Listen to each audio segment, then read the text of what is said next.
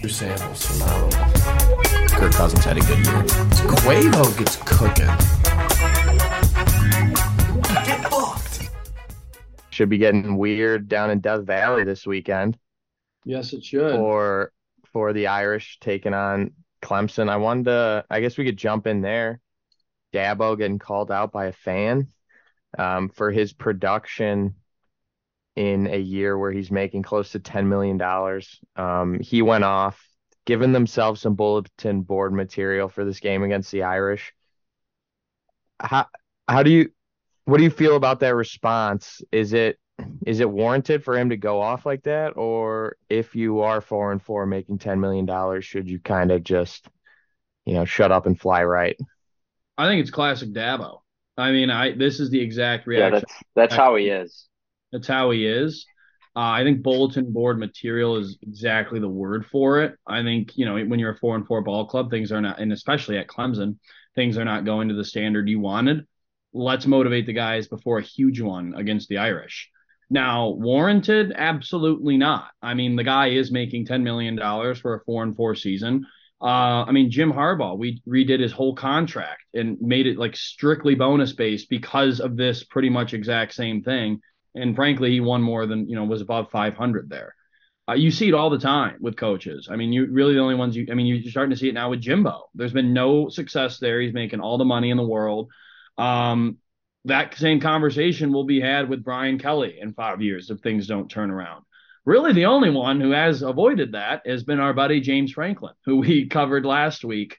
Ryan Day might be under the same scrutiny, coming in here soon if Michigan keeps taking care of business. It's what happens to top coaches. Really, the only one you haven't seen it, as I mentioned, was James Franklin for being mediocre, and as well as Nick Saban, who's obviously the GOAT.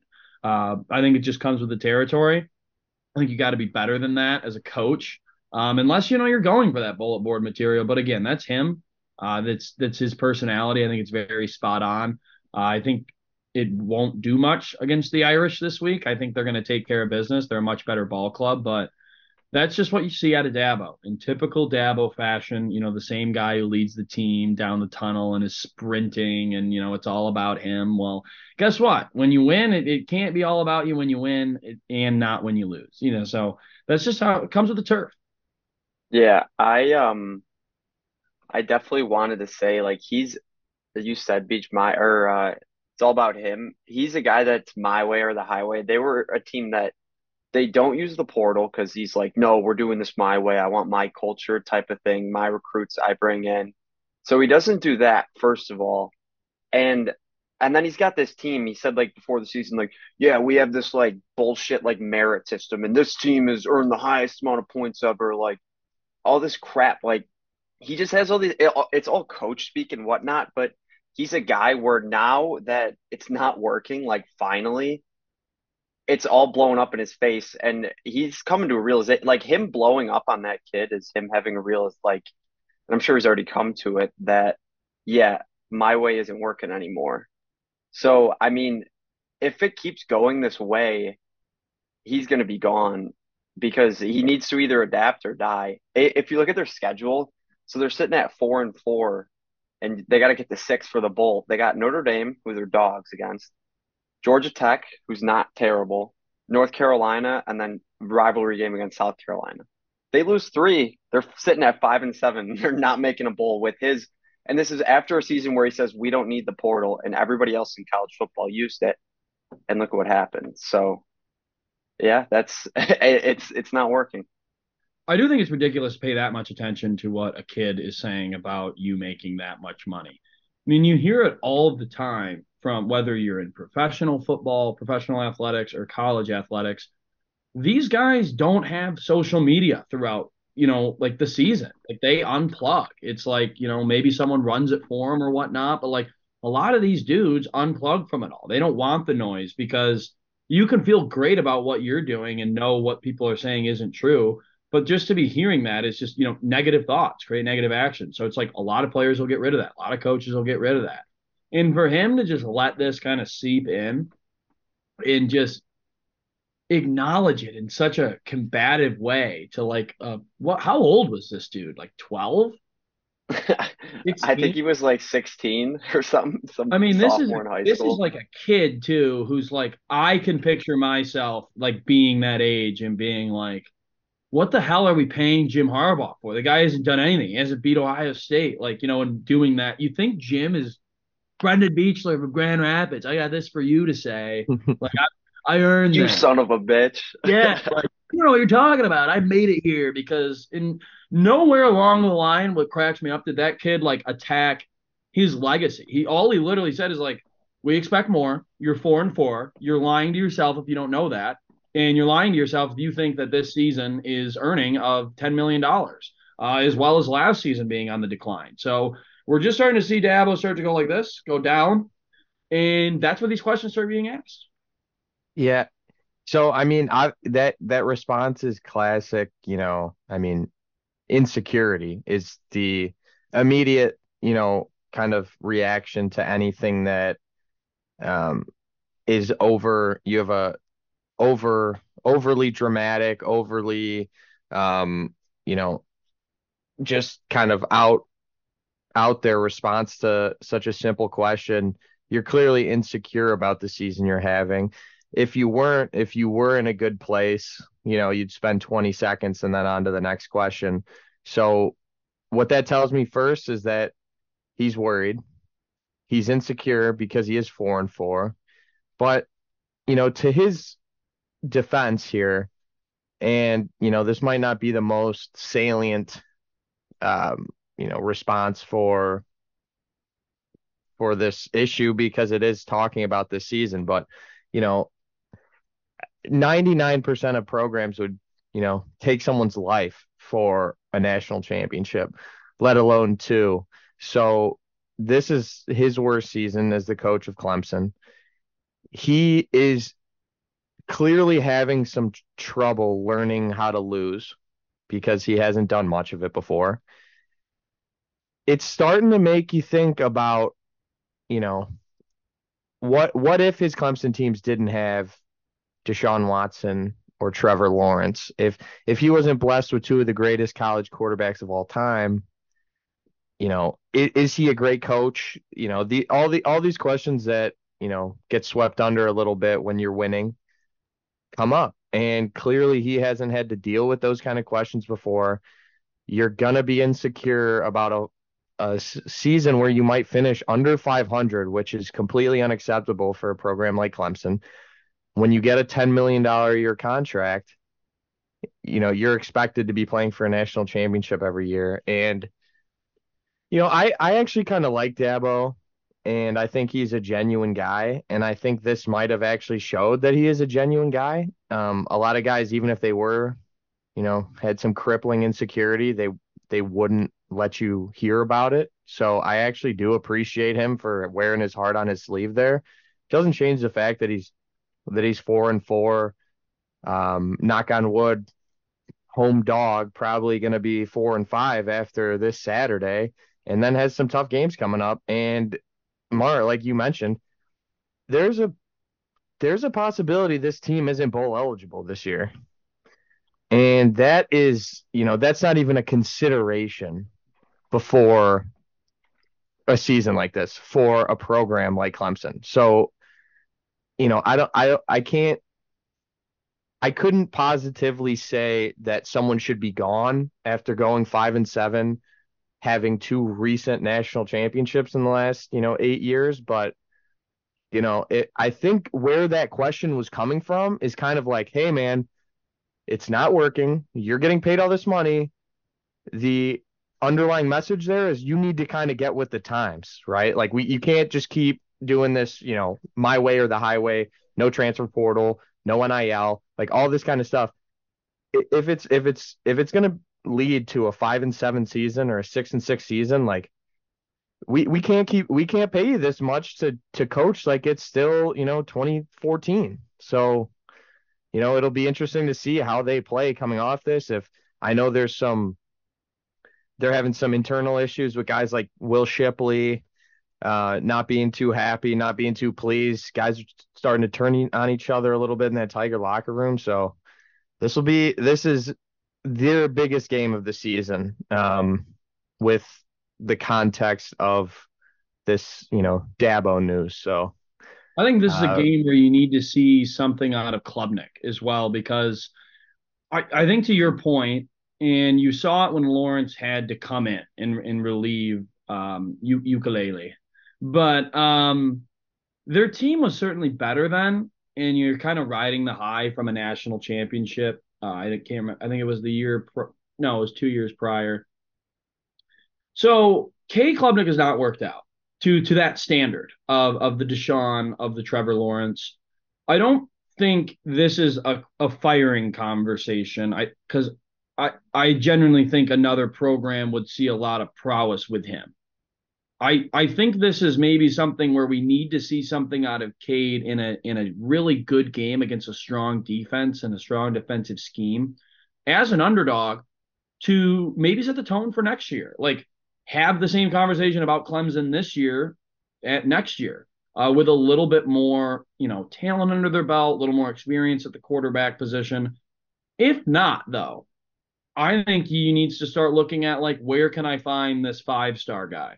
And to Marty's point of, kind of sticking with his way or the highway, that's fine when you're working or when it's working. But if he's not able to recruit that Trevor Lawrence guy to come in and run his program how he sees fit, how he knows he can get success out of it, you got to go get a guy like Cam Rising, who we discussed last week, who could be available. Like, those are the guys that you need to go get in the portal to at least have a chance and kind of beef up your quarterback room. Because what we've seen from Dabo is the clear need for an elite quarterback who is a top, not even 5, top 3 quarterback in college football when they're playing. And I don't know if we're seeing it right now. I know we're not seeing it right now, but maybe we'll see it sometime, next year. I don't think we see it this weekend. I've been on Cade since last year, and then they sucked, and I was like, well, they're going to have a bounce back year this year. Now I'm just kind of eating my words. So I was clearly wrong on him. I hope I'm not proven wrong again this weekend, but we'll see. Yeah, I feel like a big part of the point too is this guy is getting paid like freaking $12 million a year. So he's making probably top 4 or 5 college football head coach Easily. money. And granted, he won the national championship, so that gives him leash. But when you're getting paid that amount of money, if that's like at a different school, although it's hard. I mean, Texas A&M paid Jimbo and he hasn't done a damn thing, and they still haven't fired him. But it's like you got to earn that contract, otherwise there's going to be noise, like you said. So after 2 or 3 years in a row, where it's like, well, where are we going? What are we doing here? Type of football. It's yeah, like you said, fans are going to question, dude, why the hell are you getting paid way more than any of us are ever going to see in our lives per year? Yeah. But so it's just, if you're Dabo, I think, some of the worry is you see, especially in the NFL, guys get paid a bag to come take the reins at a struggling team. If it doesn't work, you're out on the street, like, very, very quickly for most places. I mean, we just saw McDaniel. You can look back to Urban Meyer, and Jacksonville was willing to pay him an arm and a leg to give, to see what he had for the NFL. 1-15.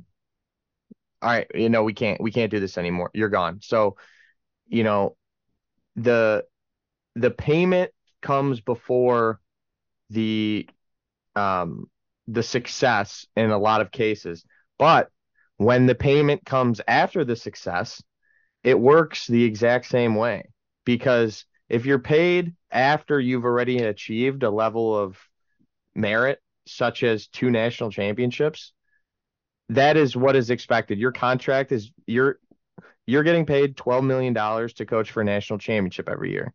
Teams that don't pay their coach close to that, most of them aren't, looking to win a national championship. Like, you don't see many guys, coaching at, like, lower level Power 5 schools making that kind of money, because how can this guy be so valuable But the idea of winning a national championship to Clemson is worth $12 million a year for that coach. So maybe it's not this year, but a 7-win season next year, and you cannot justify paying that to anyone after two, Gator Bowl appearances or no bowl appearances. So he's Yeah. he's worried for sure. I looked it up. He is number 2, only behind Nick Saban in college football. So he is ahead of Kirby Smart, who just won 2 in a row. I mean, And two though, like that's the company right there that has Yeah. multiple championships. yeah, That's all three have 2 which or multiple. Saban has more, makes obviously, sense. but It does, but when you start to rattle off these seasons, was this just a fever dream? Do Yeah. we need another guy to come in and kind of repeat this cycle over again? Football is what it's.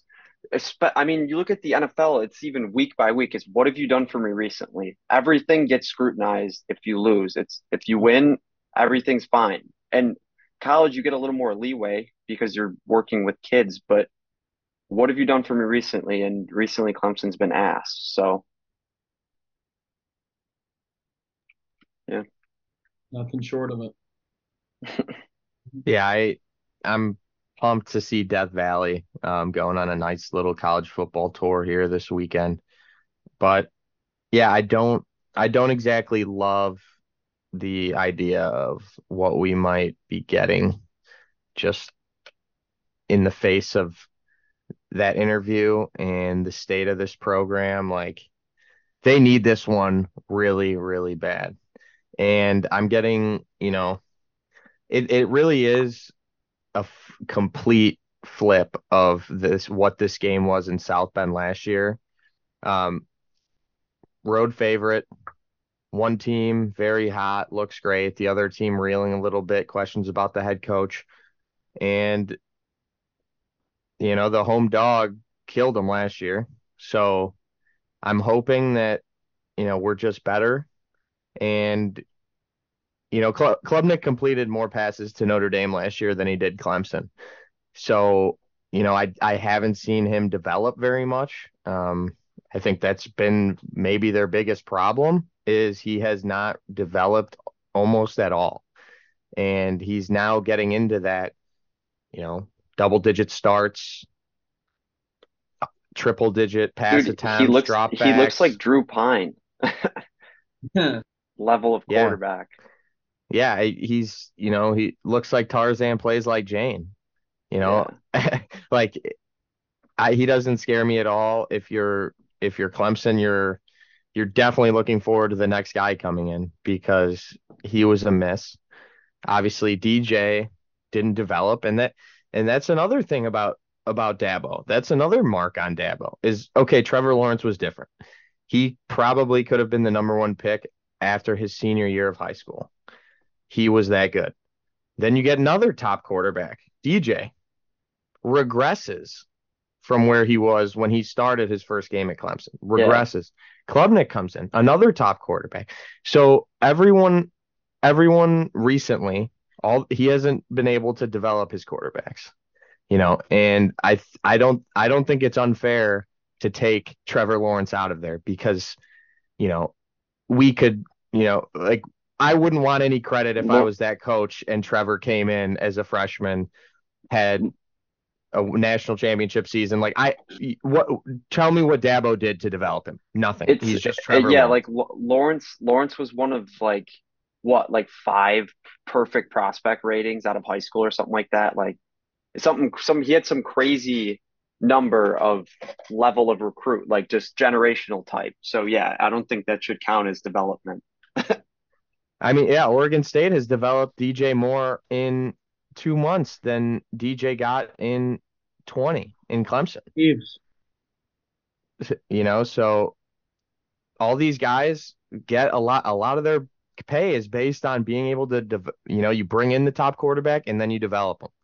So if it doesn't mean anything if outside of a Trevor Lawrence or a Justin Fields, a guy that comes in as, already a top player in the country, or Caleb Williams. But, if you can't bring him in and you can't coach them and develop them, then you got to get someone in that will. So Clemson is in probably a worse state than they've been in since Taj pre Boyd. Taj Boyd, yeah.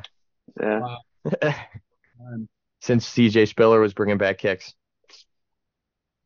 I would love to jump into this college football playoff rankings. First one revealed Tuesday. I think there's a lot of interesting things here, and would kind of love to talk and get your guys' opinion on where some teams ended up lying. You have a couple people who are ranked above where they were in the AP poll. Then you have some where one comes to mind, Notre Dame, 12 in the AP poll, 15 in the playoff, behind LSU and Brian Kelly by one, and behind Louisville.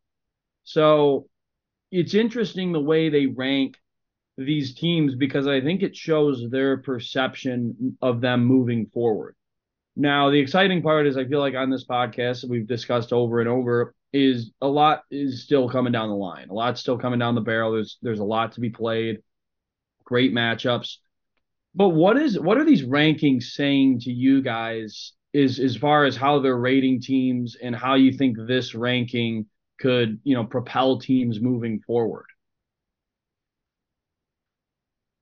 Um, I def what? So Texas and Oklahoma both not in the top six. So that shows that the committee thinks the Big 12 is ass this year, which kind of, I mean, it hasn't been great. I mean, Texas has the Alabama win. Oklahoma won a fluky ass Red River, and then other than that, they haven't really done much. Um, Oklahoma almost just lost to UCF, and then the rest of the conference is all at like two losses and kind of has played like Kansas or Iowa State's like 5-1 in the Big 12, 4-1. They lost to Ohio out of conference. So the Big 12 did not get much respect. So that makes me think that in the scenario where it's going to come down to a Pac-12, a one-loss Pac-12, a one-loss SEC, one-loss Big 10, one-loss ACC, and a one-loss Big 12, that the Big 12 is going to be left out. I agree, aside from if Bama runs the table, because this screams to me that, and I'm happy because I have doubled down on my Bama playoff because they kind of have the benefit of having. If you're Bama, you look at this and you say winning in, run the table, you're in. Especially with Georgia kind of hugging that 1 and 2, probably going to stay at 2 until that conference championship game. I would assume. I know I said some flashes of maybe Tennessee gets it done next weekend against them. That's a huge maybe. Other than that, they have like a 66% chance of winning like each one of their remaining 4 games. I also think it's interesting of Ohio State coming into 1. And this is not necessarily an attack on Ohio State. It's more so just an evaluation of by being at 1 here and kind of doing your job, they will then play in Michigan. They'll play 11-0 versus 11-0 Michigan. This tells me that Ohio State could lose to Michigan and get in. That's what screams, off the page to me is by almost having the benefit of not having to play that 13th game where, we're hoping to see Bama, Georgia, which would be a top 10 matchup. Washington, Oregon, Florida State's looking like they're a shoo-in right now if they take care of business. But it's interesting. I also think on what I hit on last week of maybe a slide back for Georgia. That Tennessee game goes south. Obviously, they're not going to get in with a loss to Bama. I think if things run the table on Washington's end, I think that a 12-1 Georgia could be left out. Because the way that they're valuing this Pac-12 right now is inherently, it looks stronger than what they're putting the Big Ten at, or the SEC at, which I never thought in my life I would say out loud, especially in the last season of it. So those kind of things, Marty, I completely agree with you with the Big 12. I think if things go to plan, which they rarely do, I think the Big 12 is effectively out of this playoff conversation. Especially with Oklahoma's slip up a couple weeks ago. But Texas is really the team that needs to get it done. Now things could get interesting with Texas being 12-1 and saying, well, Bama just won the SEC championship. We're the only team here who's beat a playoff team. Like, can you put us in?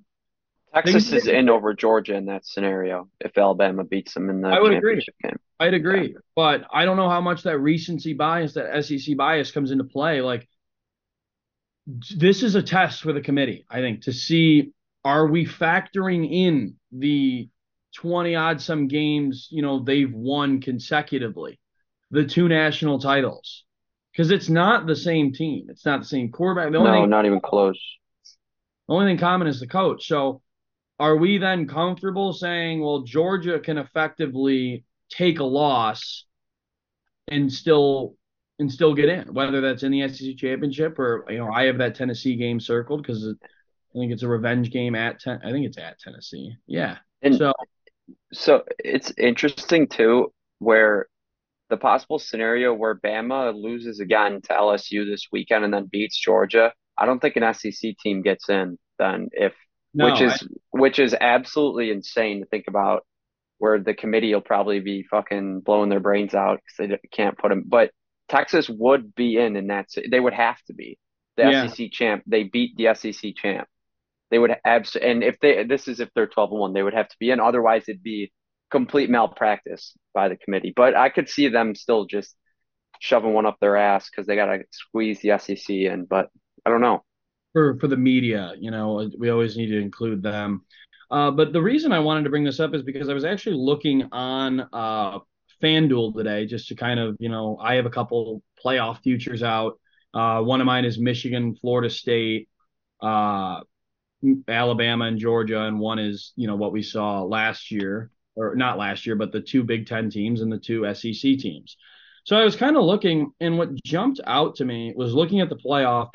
The favorite right now to make the playoff is Florida State. I don't think that's crazy. I think we all like what we've seen out of them. I think we're confident in them running the table. Second is Georgia. So they're saying, hey, maybe that slip-up happens against Tennessee. They take care of business against Bama. Or that slip-up happens against Bama. They're still probably getting in. Or they just run the damn table. Third is Michigan. Fourth, Ohio State. Fifth and sixth, nearly identical, Washington, Oregon. So right now, from these rankings, which, it's almost, pretty different. Like, you got the 4th ranked team with the best odds to make the playoff. The only, Ohio State's got the 4th best odds and they're number 1.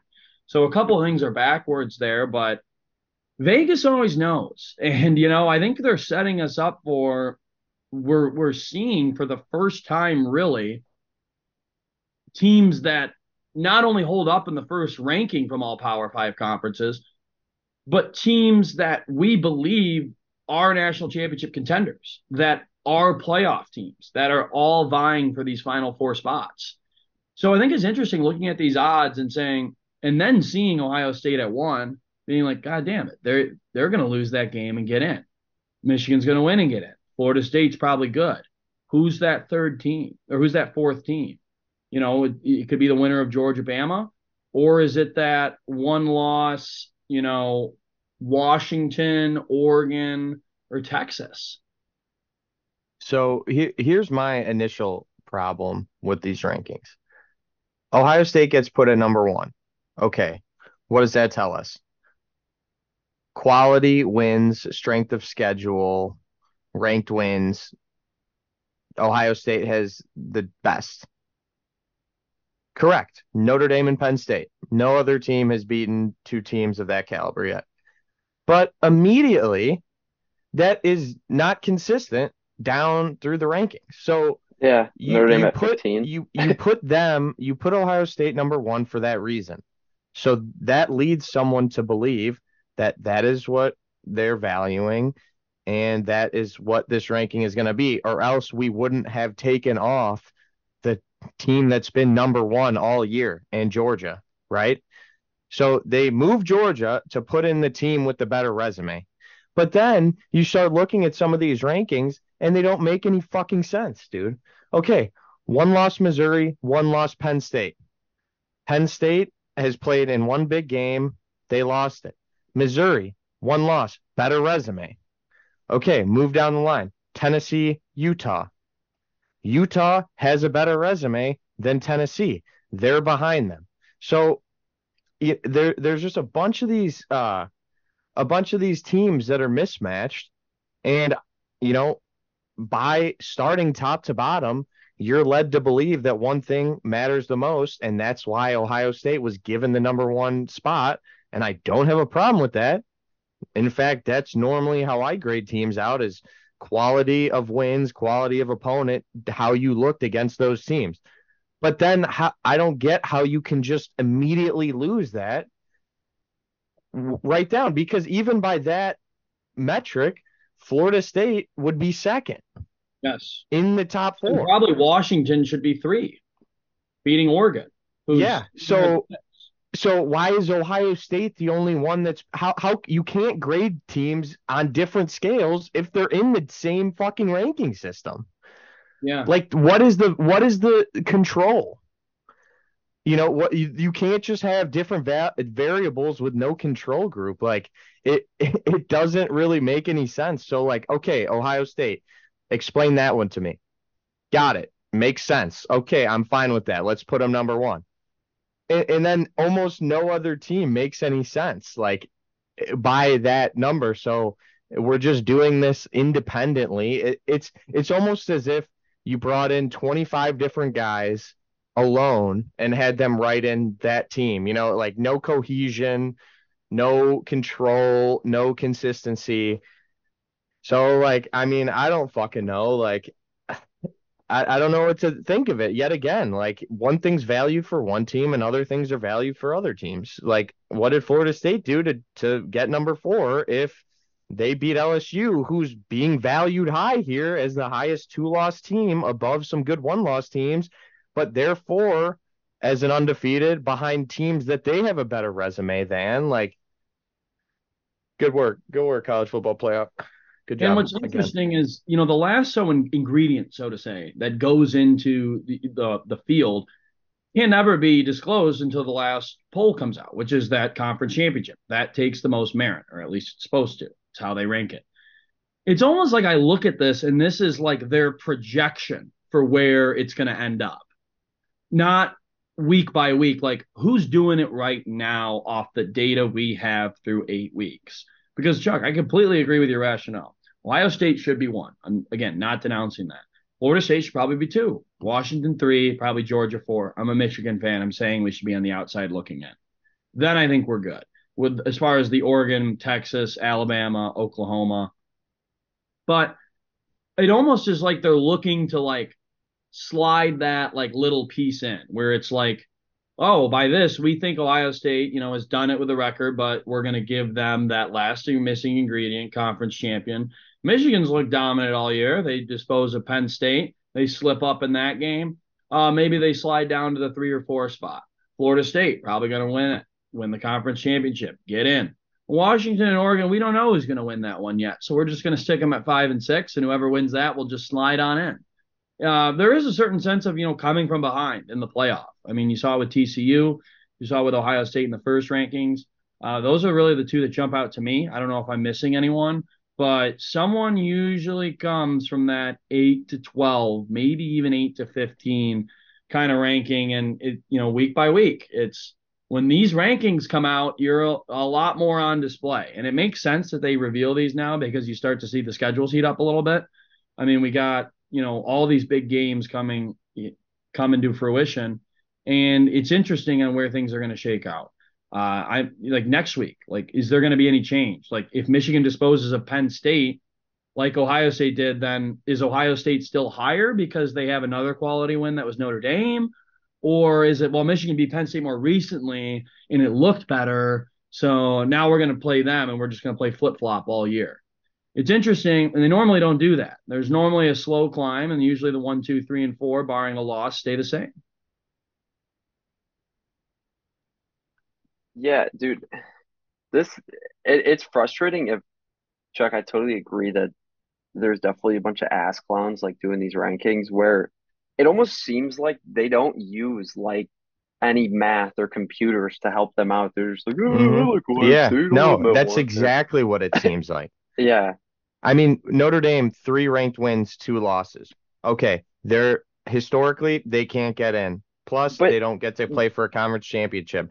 But they're number 15 with 2 losses. That shows their quality wins matter. They also show that they're a very good team because Louisville is number 13. But here's where this is what pisses me off because I know what the answer is, and it is genuinely them ranking teams based on what has not happened yet. That is secretly the secret ingredient that they don't want to fucking talk about is them ranking teams based on what has not happened yet. They rank teams based on what they have coming up and their likelihood of either staying, moving up, or moving down. So where they rank teams has to do with games that have not been played yet. And that is complete fucking bullshit. That's why it's like, well, the whole like you're making a full ranking system to do it for the college football playoff. It's not the AP, it's not the coaches, whatever. This is specific to the actual apparatus of winning a national championship. And it's like a joke. So you put teams that are the best that can't get in a spot where, yeah, they could never move up that high. Then you put teams that have an easy strength of schedule remaining lower because they only can move up. And then you put teams that are either undefeated or one loss with a tough strength of schedule higher, so they have room, and then it evens out when if they drop a game, like i.e. Ohio State or um, Oklahoma, whatever. So to me, it's like, all these computers, all these numbers, we grade players on a out of 100 on Pro Football Focus after games. We have a billion numbers for everything that happens on the football field. And yet the only thing that seems to matter are the things that haven't even taken place this season yet. And that completely pisses me off. well, That's my and two cents. it's obviously semantics too. And the first thing I noticed, obviously, I'm an ND fan, and they're sitting at 15. Doesn't matter, but it reinforces the point that the commit or that these rankings are completely arbitrary. That LSU's at 14 when they value Ohio State's win over Notre Dame over Florida State's win over LSU. So how is LSU a spot ahead? And these are the things that are going to matter when it goes to 12 teams when these things do matter. You know what I mean? It's all you can't just have some arbitrary crap that you make up when there's more spots for more teams and every single game matters and every ranking matter next year, even if you do have 2 losses. So that doesn't make any sense.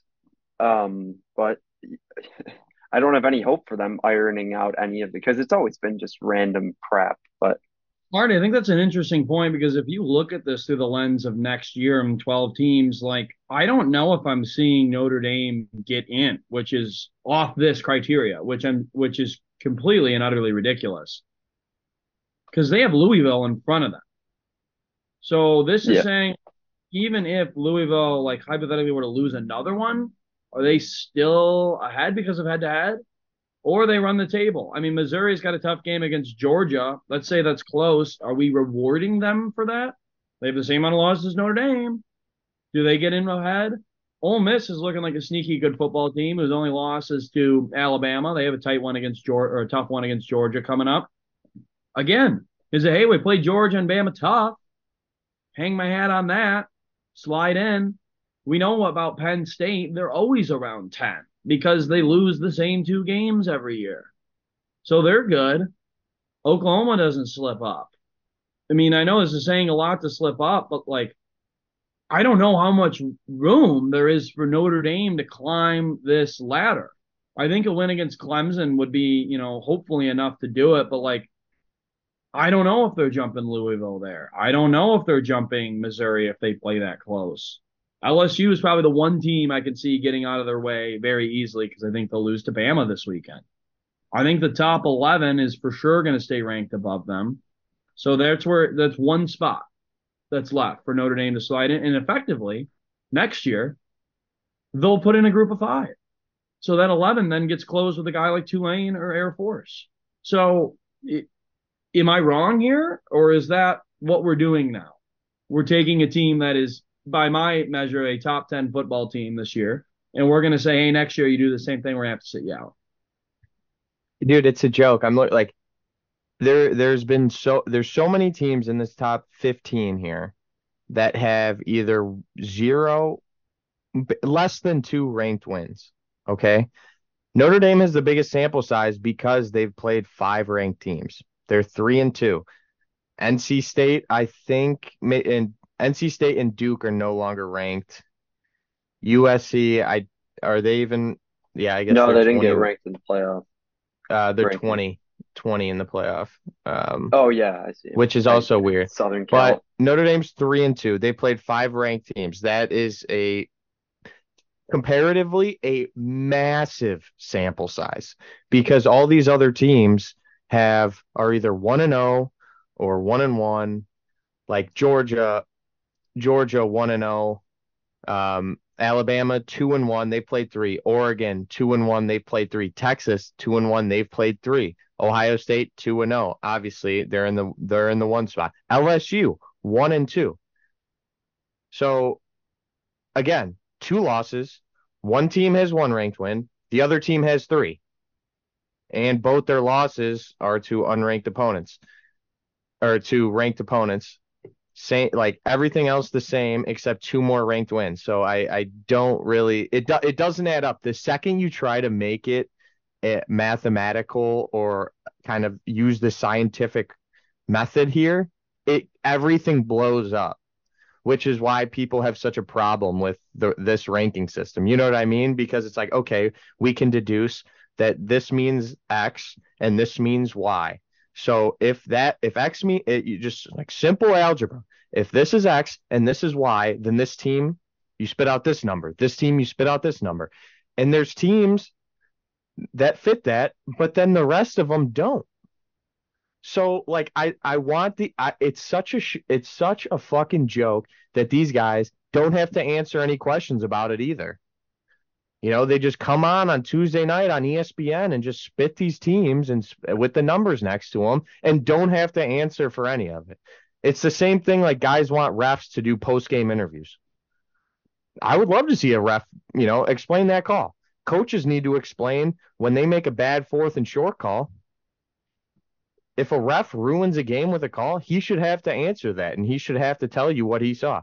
These guys that are arbitrarily, that's the key word, because we've established it's pretty arbitrary because we've already completely shattered the philosophy behind these rankings in 10 minutes. They should have to answer why this team is here and why this team is not. And you're putting programs on the line, you're putting coaching jobs on the line, and there's millions of dollars, hundreds of people's livelihoods in the palm of these people's hands based on where you're ranked. If you get screwed in the ranking system and you fall out of here and you don't, guys with merit-based contracts that get screwed by guys that don't even have to explain why they're getting screwed, like maybe we could get Condoleezza Rice on and see what her ranking system is, because I think she might be the most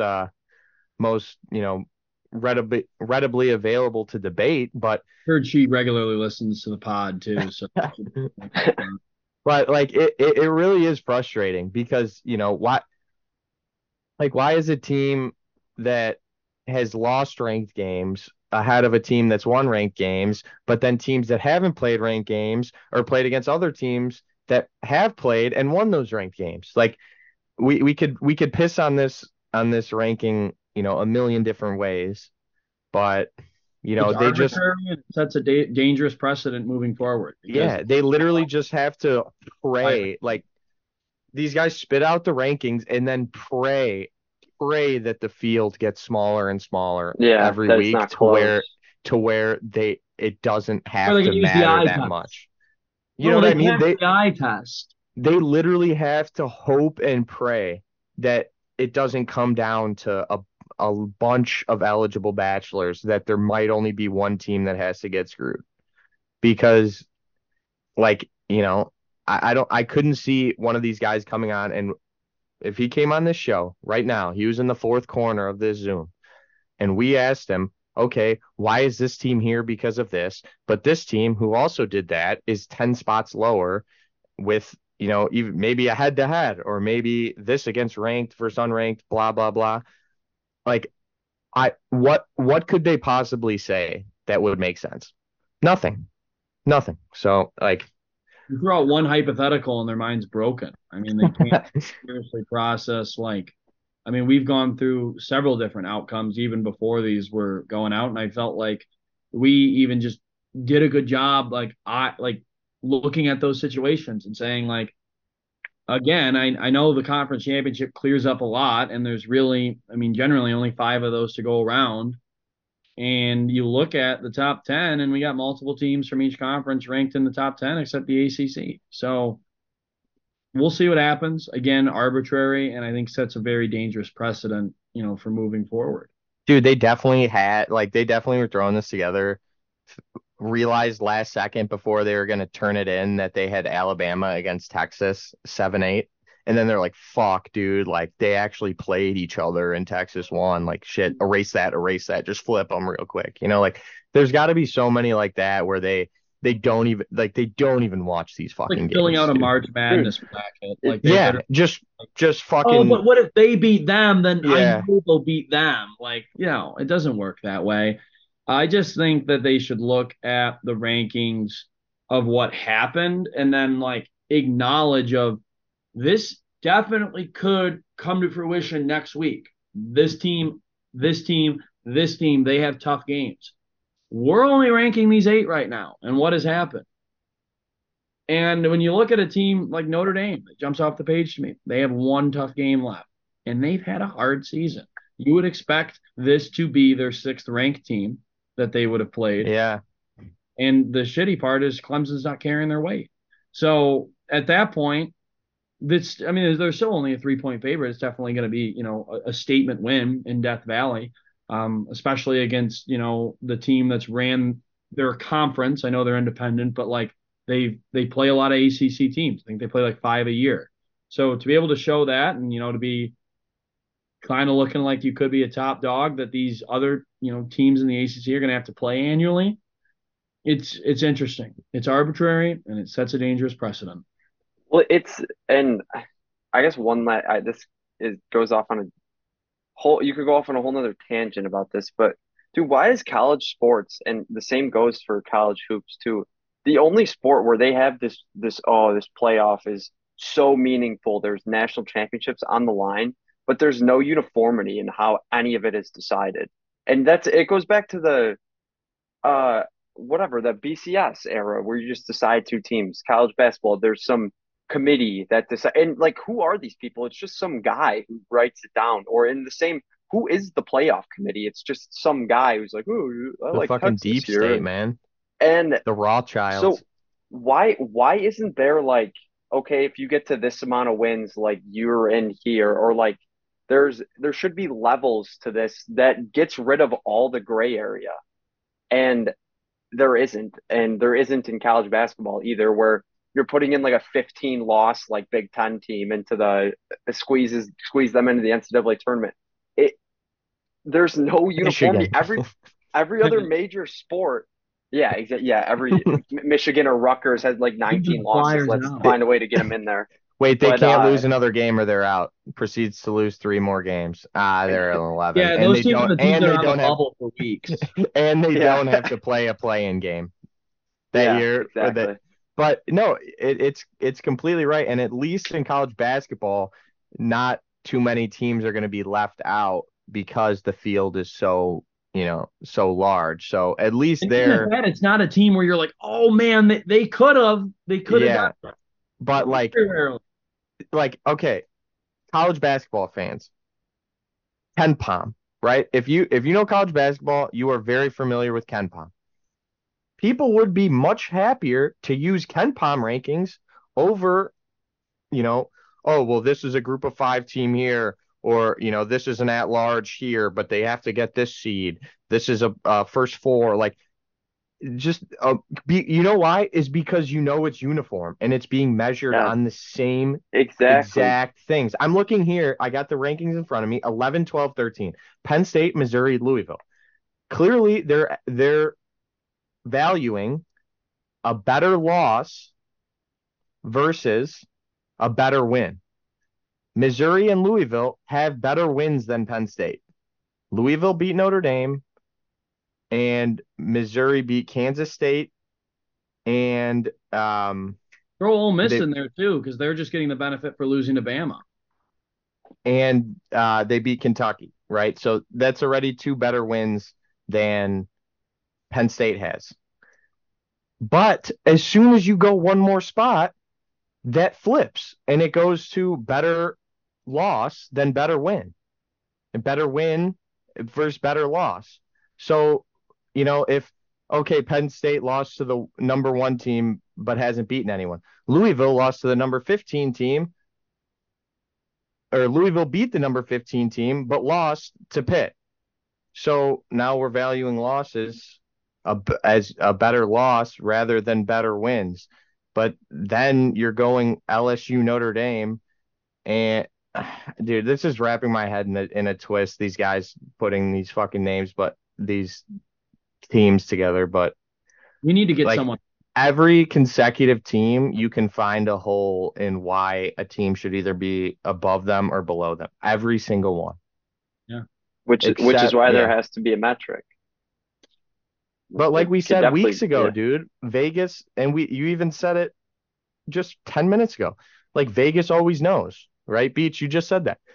Vegas has these supercomputers that have to grade all the teams the same so they make money, because Vegas is only in the business of making money. So they have no bias whatsoever. They only use the numbers and they can't be biased or else they will lose. So they're unbiased. They use all the numbers, they crunch them, and then they spit things out.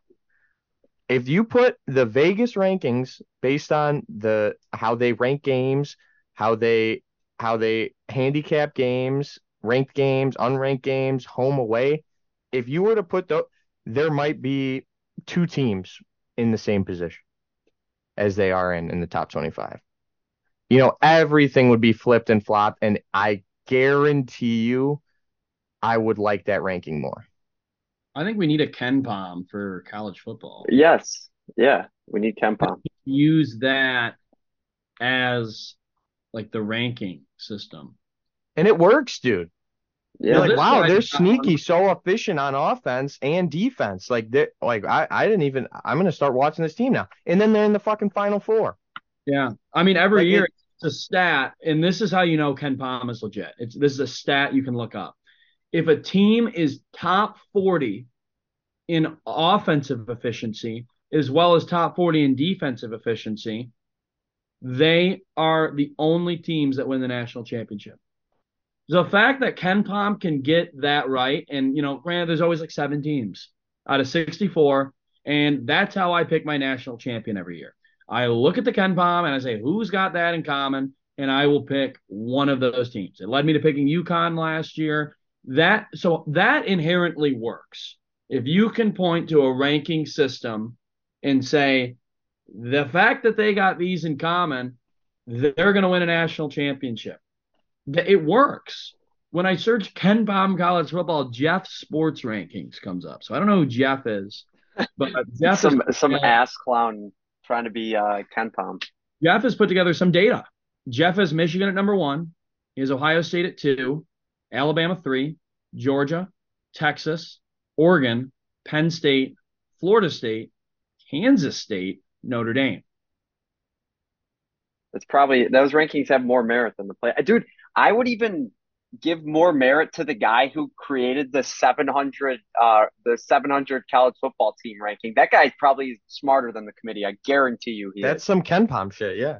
And Yes, those are 3 exactly. games that just happened. So like this is, I don't know, like, I mean, there's a lot of numbers on this screen, but however this guy is getting this data honestly seems to be, pretty complete. I mean, this kind of wants me taking Kansas State this weekend, by the way, against Texas, now that Jeff's Sports has it.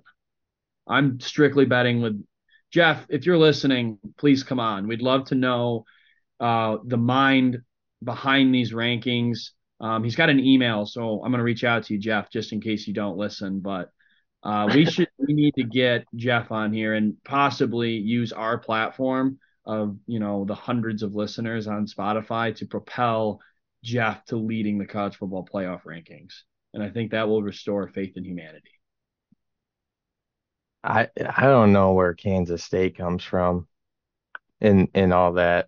Like, I guess they have a loss to, a top 14 team and no ranked wins. I think they're really efficient on offense, but It has to be Ken Palm-esque with efficiency. Yeah, definitely.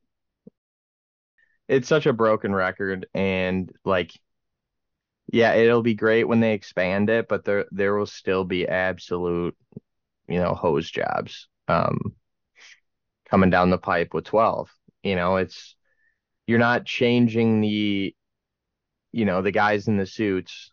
The issue is the guys in the suits. It always has been. I mean, like, they used to just not even play a national championship, but a team would get the trophy at the end of the year.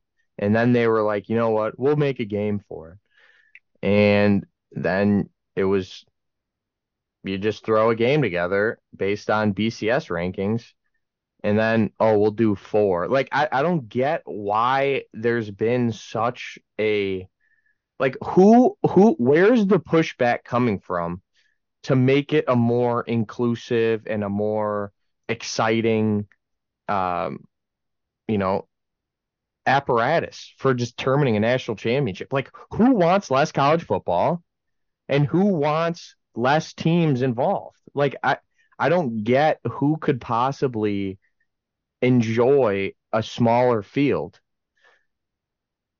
College basketball is great because you get 68 teams. And every year, one of the last 10 teams makes a run to either the Elite Eight or the Final fucking Four, and it's always a blast. You start rooting for a team that you couldn't name a single kid from that school, a single person that ever went to that school, or You who don't the even know where coach the was school 3 is. weeks ago. Exactly. Yeah, you don't even know what state the school is in, and you start rooting for them, and it's great. But in college football, there has been this like divine stranglehold on the ability for teams to actually compete in a playoff format. Like, it took people pleading on their knees, begging to get it larger than 4. You know what I mean? It's like, it's the joke about like asking for an extra ketchup packet in the drive-through, and it's like they're like these guys they're holding on, like squeezing the life out of these things. They don't want to give you an extra one, like it's their own personal stash. It's like, dude, you got plenty of ketchup to go around, brother. Just sling me an extra one, dude. Like, what's the fucking problem here? Well, I think Jeff has it all figured out. I mean, Jeff's sitting here just waiting for someone to reach out. Rankings, we're never going to agree on them. Yeah. Well, football is such a multi-million-dollar industry.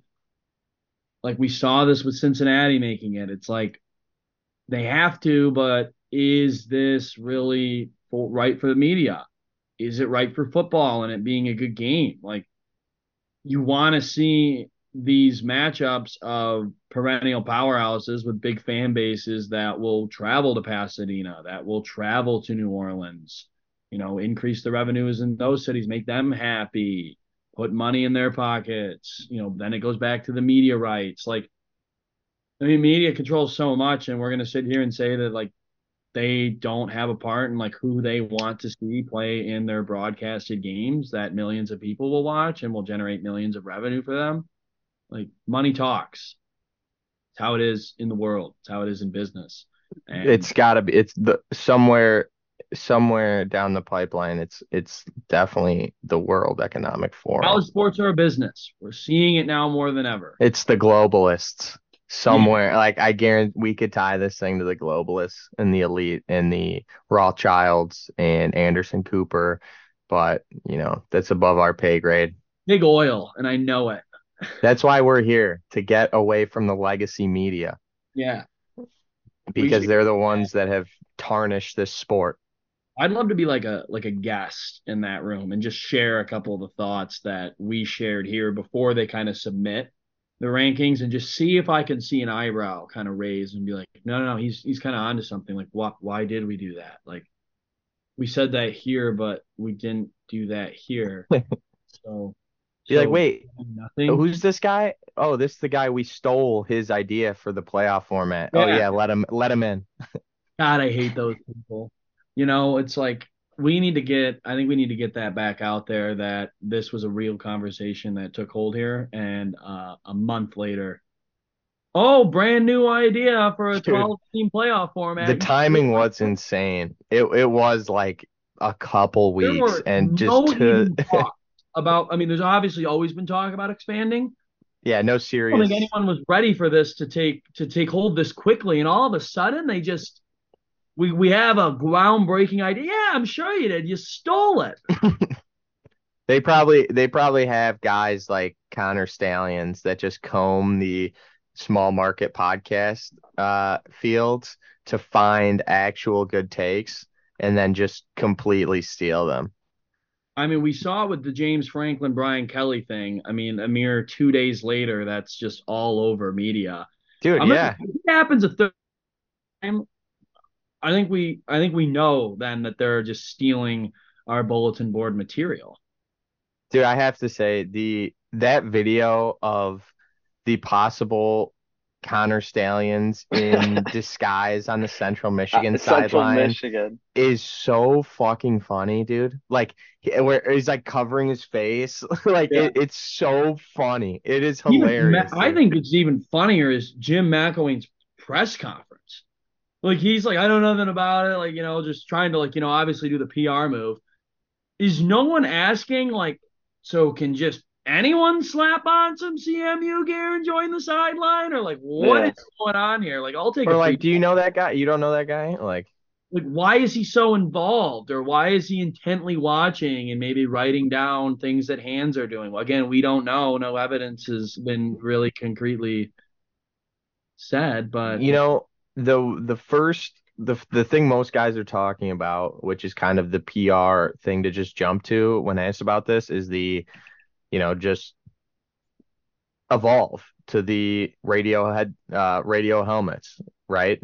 But another thing, and I've thought this for years, there are way too many frickin' people on the sideline. Yeah. Way too many. There are more coaches, staff, reporters, media than players. Like you could not fit more people on the sidelines at these games. There are 500 people on the sidelines. So I think another thing that might come of this is you have to be more selective, and you only get a certain amount of non-players on your sideline. Less credentials given out, less volume of players. Like I was at the Niles North High School boys senior night soccer game, and I was going to go down to the sideline, hang out with my boys, my coaches, and our AD, who's a friend of mine, told me, hey, we had an issue with someone that wasn't a coach or really affiliated, someone like me, go and get a yellow card for screaming at the refs, and he shouldn't have been on the sideline.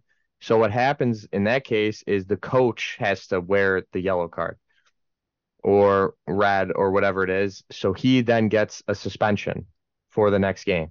So basically, you can't have someone who's unaffiliated, because then it goes back to someone that is affiliated, obviously, and they have to wear it, and then it negatively impacts the team.